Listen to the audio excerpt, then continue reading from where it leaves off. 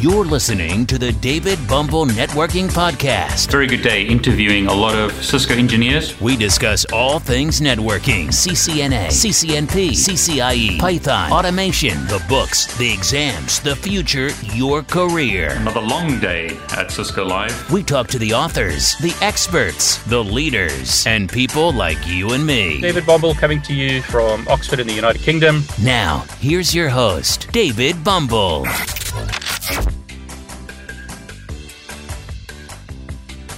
This video is part of my complete CCNA course. Have a look at this playlist if you want to see other videos in this series.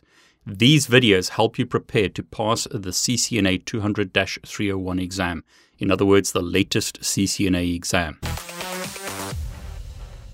Now, there are three numbering systems that you as a network engineer need to know. You need to know decimal, binary, and hexadecimal. Decimal is what's called a base 10 numbering system. There are 10 numbers, 0 up to 9. I'm pretty sure you're very familiar with this numbering system, so a number like 128 or 255 is an example of a decimal number. We have binary, which is a base 2 numbering system. There are two numbers, either 0 or 1. I've discussed binary in a separate video, so if you're not sure about binary, please make sure that you look at that video. As an example, 128 in binary would be this, so 1 followed by 8 zeros. 255 would be 8 ones in binary.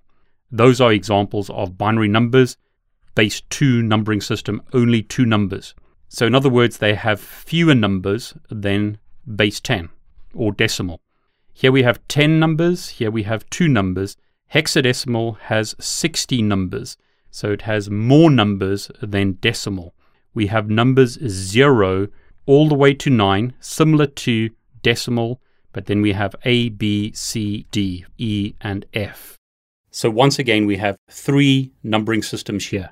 We've got decimal, which has 10 numbers, binary, which has 2 numbers, hexadecimal, which has 60 numbers. Hexadecimal isn't that complicated. You just have more numbers that you can work with. I'm going to compare hexadecimal to decimal now to make it easier to understand. The equivalent decimal number for hexadecimal 0 is 0. Notice 0 to 9 is the same as decimal. So if I gave you a decimal number of 8, in hexadecimal, it's also 8. Compare that to binary. In binary, that would look like this. 1 would look like this in binary, so that's the binary equivalent, but it's 1 in hexadecimal. This is where it gets different, but all you need to remember is the following rule. The hexadecimal equivalent for decimal 10 is A. For decimal 11 is B, decimal 12 is C, 13 is D, 14 is E, 15 is F. Remember that these additional numbers equate to these numbers in decimal. In hex, we have numbers, once again, 0 to 9, and then we have A to F. Now, I've just put them into 2 separate groupings here. They're not really separated. They're all part of hexadecimal. I've just done that to show you what's similar to decimal and what's a little bit different to decimal. Hexadecimal values are from 0 to 15, decimal 0 to 15, or hexadecimal 0 to F. So here's a comparison showing hexadecimal, binary, and decimal. 9 looks like that, 5 looks like that. Notice this is exactly the same as decimal. Once again, binary values look like that. And then you just need to remember that 10, 11, 12, 13, 14, 15 is represented by numbers A, B, C, D, E, and F. Notice the biggest number in hexadecimal is 15, and that's what it looks like in binary. So if I gave you a binary number like 1100, the easiest way to work this out is to say, what is that in decimal? Now in decimal, that equates to a 1. Decimal, that equates to a 2. In decimal, that equates to a 4, and that equates to an 8. We haven't got these 2 bits set on, so it's 8 plus 4, which is 12, which is C in hexadecimal. Once again, if you're not sure about how to do binary to decimal or decimal to binary conversions, have a look at the video where I discuss binary. Now let's look at some more complicated examples, such as 128. 128 looks like this in binary. Now I've split it on purpose into two groupings of 4 bits. Why? Because going back here, remember that the biggest number in hexadecimal is F, which equates to 4 binary ones. Smallest number is 0, which equates to 4 binary zeros. So if we take 128 and we write it like that, but we split it into groupings of 4 bits each, this equates to 8 in decimal. This equates to 0 in decimal, which equals 80 in hexadecimal. Now it's important that you know how to work this stuff out, but in the real world you'd obviously use a calculator. So you can use a calculator to verify your answers. So, are we using a 10-base system or a 16-base system? Let's use 16 and specify 80. Remember, a 16-bit numbering system means hexadecimal, base 16. So 80 in hexadecimal equals 128 in decimal. 128 in decimal is 80 in hexadecimal. And if we look at the binary, it's 1 followed by 7 zeros. Okay, what about 255? 255 looks like this in binary. It's 8 binary ones. If we split that in half, that equals 15 and that equals 15. I'll just write it out here. That equals decimal 15. Why? Because that's 1, that's 2, that's 4, and that's 8. 8 plus 4 plus 2 plus 1 is 15. 15 in decimal equals F in hexadecimal. Going back to our table here, that is that in decimal, which equals that in hexadecimal. So the easiest way to work this out is to take a decimal number, put it into binary, break it into groupings of 4 bits, convert those 4 bits into a decimal number, and that'll give you your hexadecimal number. So that equals FF. Here's another example. 224, that's a decimal number. Convert that into binary. It looks like this. Why? Because that is 128, that is 64, and that is 32. 128 plus 64 plus 32 equals 224. So that, if you split it into two groupings of 4 bits, that is decimal 0. And if you look at the first 4 bits in decimal, that would be, and let's rewrite it here so it's not confusing, that would be a 1, that would be a 2, that would be a 4, and that would be an 8. We're not going to use 1 here because the binary bit is set to 0. So it's 8 plus 4 plus 2, which is 14. And if we go back to our table, 14 in decimal is E in hexadecimal. We can see it looks like that in binary once again. So that is an E. So this would be E0, as we can see over there. Okay, one more example. So 240.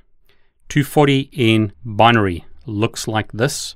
Why? Because 128 plus 64 plus 32 plus 16 equals 240. Forgive my bad handwriting. You split this in half. So this is easy. That equals 0 in decimal. Here we've got 4 binary ones, which hopefully you remember is F. Just going back, 4 binary ones is 15, or F in hexadecimal. So answer is F0. 240 in hexadecimal is F0.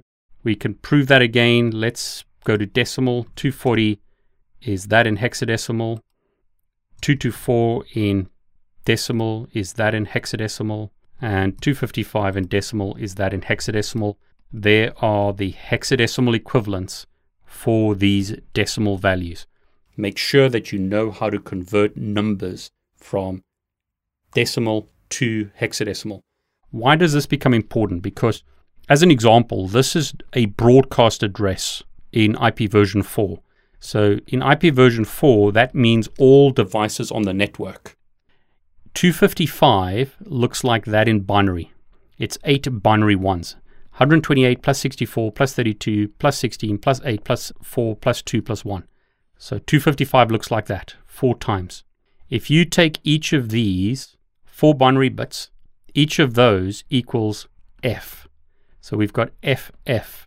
So in hexadecimal, a broadcast looks like this. That is a broadcast address. So on this PC, I'm going to ping 255, 255, 255, 255. What I'll do is put this into simulation mode so that we can see what's actually going on. And I'll press enter. Now it doesn't like that in Packet Tracer. So let's ping 10.1.1.1 255. It's okay with us sending that traffic into the network. So I'll send the packet into the network. And if we have a look at that packet, notice the source MAC address is the PC, but the destination MAC address is a bunch of Fs. Now that isn't actually a proper conversion of this IP address to broadcast, but because it's what's called a link local broadcast, we've broadcast to all the devices in the local segment, Packet Tracer is showing it like that. So the inbound PDU, or protocol data unit, shows us source MAC address is this, destination MAC address is a bunch of Fs, source IP address, and it's actually done a conversion of setting the destination IP address to 255, 255, 255, 255. So even though it didn't accept the command pinging that address, it actually converted that IP address to all hosts, all networks, broadcast, and hence we have that at layer 2. So once again, there's the layer 3 IP address. Destination is 255, 255, 255, 255, and at layer 2, it's all Fs. Now that you understand hexadecimal conversions, you understand why it did that. This at layer 3 looks like this at layer 2, but a MAC address is actually 48 bits in size, so it's filled it in, and it looks like this. We have 12 Fs, not 8 Fs, like in this conversion here. So it's not an exact conversion like I've shown you, but that's the hexadecimal equivalent of this IP address. This IP address looks like this in binary. That is binary 10, 1, 1, 1. Again, that's 8, that's 2, equals 10. So I'll clear that up. If we split that in half, notice here's a mistake. This is not hexadecimal. This is actually 0 in hex, and that being 10, 1010, is A. So it should be 0A. Going back, 10 in decimal is A in hexadecimal, or this in binary. So take the decimal number, convert it to binary. This is an IP address, so it's 8 bits. It's an octet. 0A, which in hexadecimal looks like that. 1 in decimal looks like that in binary, which looks like that in hexadecimal. Why? Because if we split this down the middle, that is a 0 in hex, that is a 1 in hex. Looks like that for those three numbers. And if we look at 224, 123, that's 224 in binary, 1, 2, 3, split it down the middle. That would have been a 1. This is 2, 4, 8. 8 plus 4 plus 2 equals 14, which equals E in hexadecimal. This is 0, so we get E0. Next one is 0, 1. That's 0. That's 1. 0, 2, 0, 3. I've gone through a few examples. Hopefully that makes sense. Let me know if you're still struggling with the theory of this. But to help you, I've created a whole bunch of converters that can help you study. So as an example, if I click on the first link, and by the way, I've given you this PowerPoint presentation, so look at the attachments and you can download it. Keep it for reference. But you also have access to this converter. If I put a number in here like 128, another one 224, 255, 255, and click convert, you'll see the decimal, binary, and hex numbers. And then it's done in inverse. So that's 1 followed by 7 zeros. The inverse of that would be 0 followed by 7 ones, which looks like that as an inverse hex number. So again, there's the decimal number, there's the binary number, and here's the hex number, and then we've got inverses of that. There's also a binary to decimal visual calculator. So if I put in a number here like 240, you'll notice that the binary string looks like that. This can help you work out binary numbers if you're not sure. 240 minus 128 gives us 112. Because that bit is set on, we subtract 128 from 240. If we set that bit on, we subtract 64 from 112, gives us 48. And then that bit on means 32 subtract from 48 gives us 16. That bit on means 16 subtracted from 16 gives us 0. So the remaining bits are set to 0. So we've got 4 binary 1s followed by 4 binary 0s for a number of 240. But this is probably what you're going to be more interested in.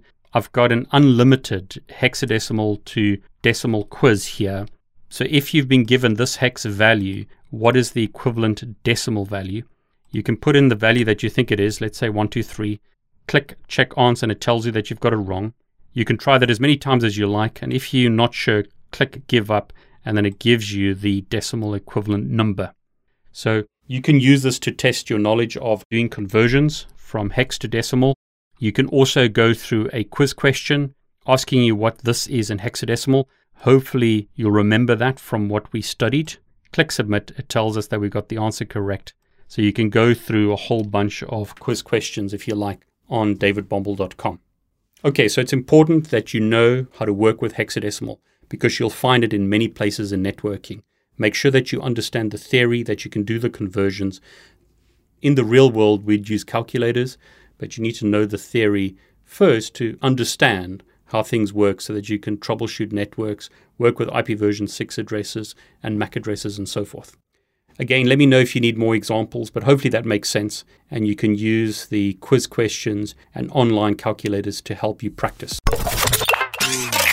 Thanks for joining us on today's podcast. Be sure to visit David's YouTube channel at David Bumble, where you can subscribe and watch all of his videos. While you're at it, if you found value in this show, we'd appreciate a rating on iTunes. Or if you simply tell a friend about the show, that would help us out too. Catch you next time on the David Bumble Networking Podcast. All the best. Take care.